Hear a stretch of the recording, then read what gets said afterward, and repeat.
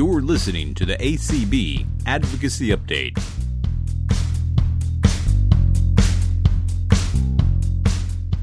Hey everybody, this is Claire Stanley, the Advocacy and Outreach Specialist here at the American Council of the Blind, and Clark Rockfall, Director of Advocacy and Governmental Affairs. Thank you to everyone for joining us for another ACB Advocacy Update podcast, whether you're listening over ACB radio or via your favorite podcast player. So we are really excited to talk to you today about a bill that's been dropped in Congress.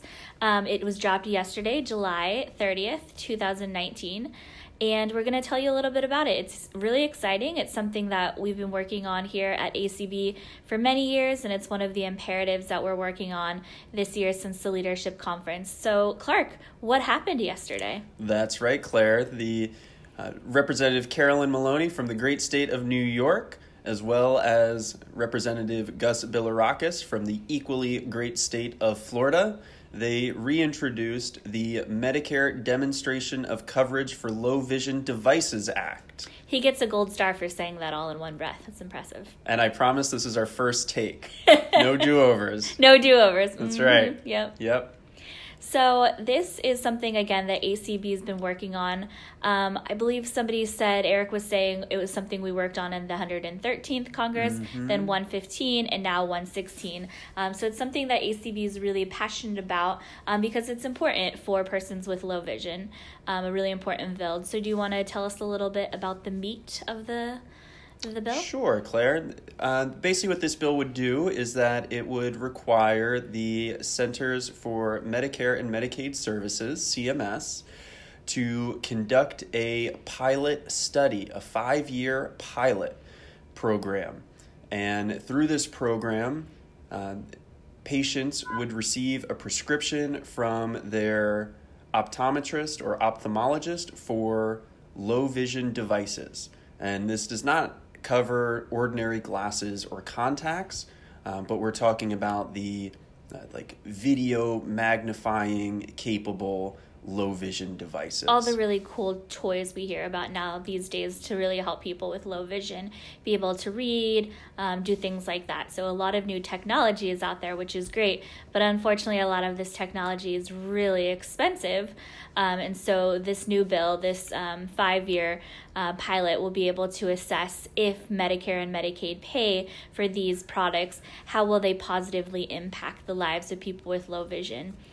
Yeah, and one of the reasons this bill focuses on low vision devices that Claire was just talking about is these are devices that can age with someone. Mm-hmm. So especially if you have a deteriorating vision condition or your vision's just slowly getting worse over time, these are devices that can augment what you're seeing so that a single device stays relevant and useful to you in years to come. I was really trying to think of a joke about blind pilots flying planes, but I failed, so we'll move on. But no, and my really bad jokes aside, this is really important because we've talked about it on past podcasts, and something we constantly discuss here at the ACB National Office is that statistically, more people who have low vision or blind are persons who are part of the older demographic for some obvious healthcare causes. And these people, in order to remain independent and stay in their home, they need access to these kinds of tools. But the way Medicare and Medicaid are set up right now, before this bill, those kinds of different devices are not covered. And like we said, they're really expensive. And so if people have access to these devices, the theory is, and I think it's pretty obvious, but we'll see, that they're going to remain more independent. They can stay in their homes. They're not going to end up in nursing homes, and they're going to be able to do the things they need to remain independent. And to that point, Claire, one of the great things about this bill is that it requires CMS to set up this pilot program to make these low vision devices available to patients and consumers pretty much the same way they do durable medical equipment. Mm-hmm. So there's an existing process in place. And also, as Claire noted, this has been a bill that's been introduced since 2013. So this is the fourth Congress where it's being introduced. It's been a legislative imperative for the ACB and our members for quite some time. This was a bill that at the legislative seminar in February, members took up to Capitol Hill. And thanks to everyone who completed their feedback surveys, we know that this issue resonates with a lot of members. And that's a reason why there are 5 original co-sponsors. So we mentioned Representative Maloney from New York, who is the lead sponsor, and the lead bipartisan co-sponsor is Bilirakis from Florida. How great is that it has that bipartisan Exactly. support? Yeah. And also Steve Cohen from Tennessee, representative, was a lead sponsor last Congress, and he's a lead sponsor again, as well as Representative Adam Schiff from California. And a new lead co-sponsor, another Republican from the state of Missouri, Representative Ann Wagner. So it's still a bipartisan bill. It's crossing the country, and it's been getting a lot of great feedback so far. Yeah, it just shows what a wide reach it has, because this impacts people across party lines, across the United States. It's something that really affects all Americans, and I think is showing why it's so important. So, Claire, we talked about this bill at the ACB convention as well. We did. We attended one of our affiliate luncheons, and we got some questions surrounding this bill. One of the primary questions was, how will physicians know what they should be prescribing? Physicians have never prescribed low vision devices before. How are they going to do that? It's true. Generally, optometrists, but also ophthalmologists, don't have the knowledge about these different tools or lenses or devices. And a lot of it just has to do with the fact that there's little education. A lot of times you have the doctor, quote unquote, who diagnoses the person, but, kind of just walks away at that point and doesn't have the knowledge to prescribe these devices. It's very few specialized low vision doctors who know these products. But we're really hoping, and I think, again, we can be optimistic that with this new pilot program that's going to be able to take up this information, that the education is going to get out there, that more doctors, optometrists, etc., are going to be better educated about what's out there, because suddenly it'll be covered by an insurance, and so they'll be working with these different doctors' offices. So we're really optimistic that this is going to help educate more practitioners and get the word out there about what's available. Yeah, and this bill does require, as CMS is setting up the pilot program, to conduct outreach to consumer organizations and other entities that will be impacted. So rest assured that ACB will be involved in this process. And I'm sure that there are companies and manufacturers of low vision devices who want to make sure that their names and their products are known to physicians, so that something similar to what they provide can be prescribed to patients as well as consumers. It's true. Just think about the economic benefit from the companies producing them. If they say, ooh, Medicare and Medicaid are covering these, let's tell the doctors because we can get more customers. That unto itself, is a good incentive. Exactly. And we all see those commercials on TV. Ask your doctor about insert name of medication here. Exactly, yeah. Or even now that diabetes equipment is covered durable medical equipment. How many commercials do you see on TV now for diabetes testing supplies and different products for measuring and caring for diabetes? So I envision a future where there are going to be commercials on TV. Ask your doctor about insert low vision device here. It's true. And again, not to keep badgering on it, but we always hear the statistics these days about the baby boomer generation getting older, and they're a large, significant portion of the American population. These devices are going to help them. So, of course, why would you not play to the demographic to get more customers? So, yeah, I can definitely see commercials out there playing to that demographic. And as we said, this is a 5-year pilot program. In addition to the initial outreach setting up the pilot, the CMS is required to do an interim study at the 3-year mark, and then a final study at the end of the pilot, and also, again, seek feedback from the community, but then also share those reports and send those reports to Congress. So for the first time in possibly ever, we will have hard data from Centers for Medicare and Medicaid Services on what types of low vision devices are being used, what types are being prescribed and requested, and what they think about the overall need is in the marketplace. And I think that's huge because, at least for me, and maybe I say this because I've grown up in the blind community and I have a lot of peers in the blind community, but to me it just seems like such an obvious statement, right? That if you provide these devices, they're going to have a positive impact on the community. But, we want numbers, we want statistics behind it. So even though to me it seems like such a slam dunk, after these 5 years, we'll have more hard, raw data to be able to say, look, we have the numbers. So it'll be a powerful tool.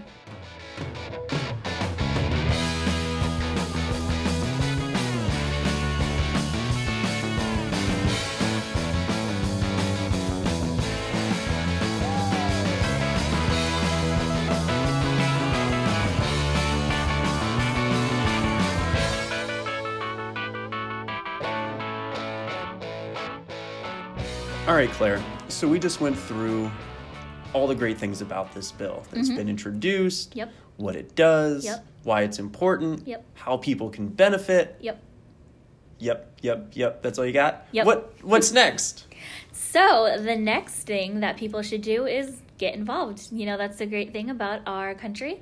As Americans, we should get involved. So there's a few different things people can do, but the first thing we would love everybody to do is get in contact with your Congress members. Tell them that we want this bill passed, that we believe, it shouldn't continue to do what it's done in the past where it just kind of fizzles out, but we really want to see it go forward this time. So contact your Congress members in the House, because that's where this bill is coming, but not just the House. We want to see it in the Senate. So obviously in the more immediate situation, we want you to contact your House member because that's where the bill is sitting. But don't hesitate to contact your senators as well and say, hey, we have this new bill, number 4129. We have a bill number. Huzzah! Huzzah! So tell them to support 4129, but you can also contact your senators as well and say, hey, we've got this cool bill. You should do it on your side as well.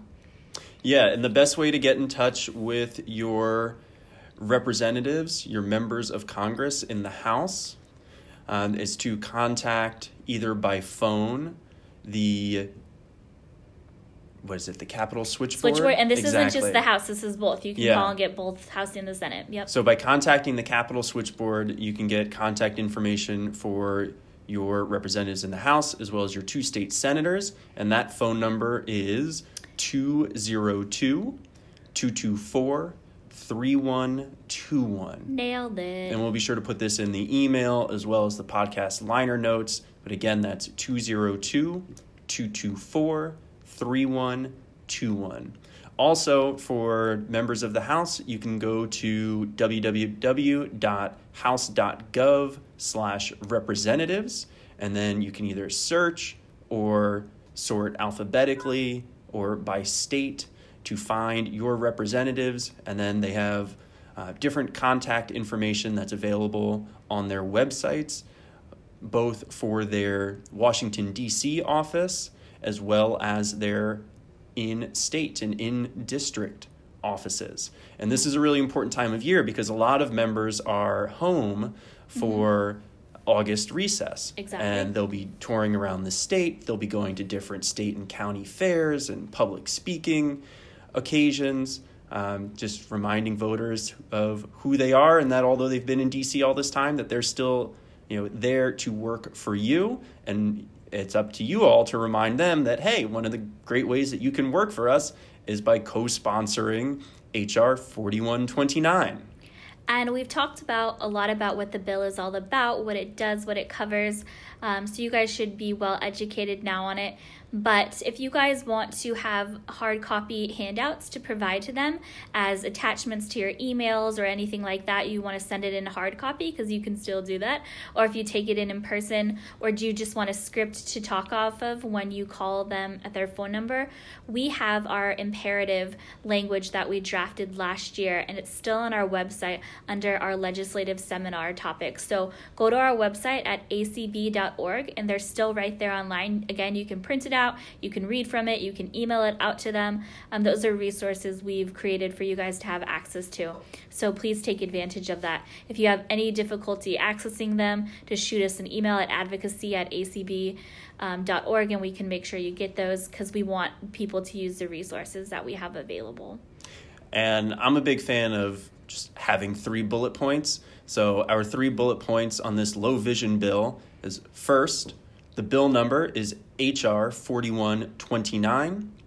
Second, this is a bill that would provide Medicare coverage of low vision devices.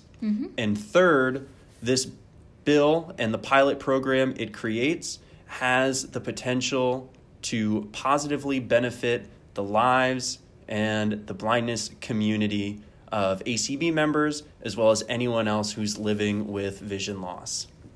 Yeah. So pretty simple, pretty straightforward. But like Claire said, if you want to have any documentation in hand, the legislative imperative that many of you already took up to Capitol Hill once is still available on our website. Please litter Congress with them. That's what we created them for. That's right. And this is a great reason to reach out and reconnect with those staffers and members of Congress who many of you already met with once this year, and who a lot of you have also followed up with back in the state and in the district. What a great way to reinitiate. Yeah. Exactly.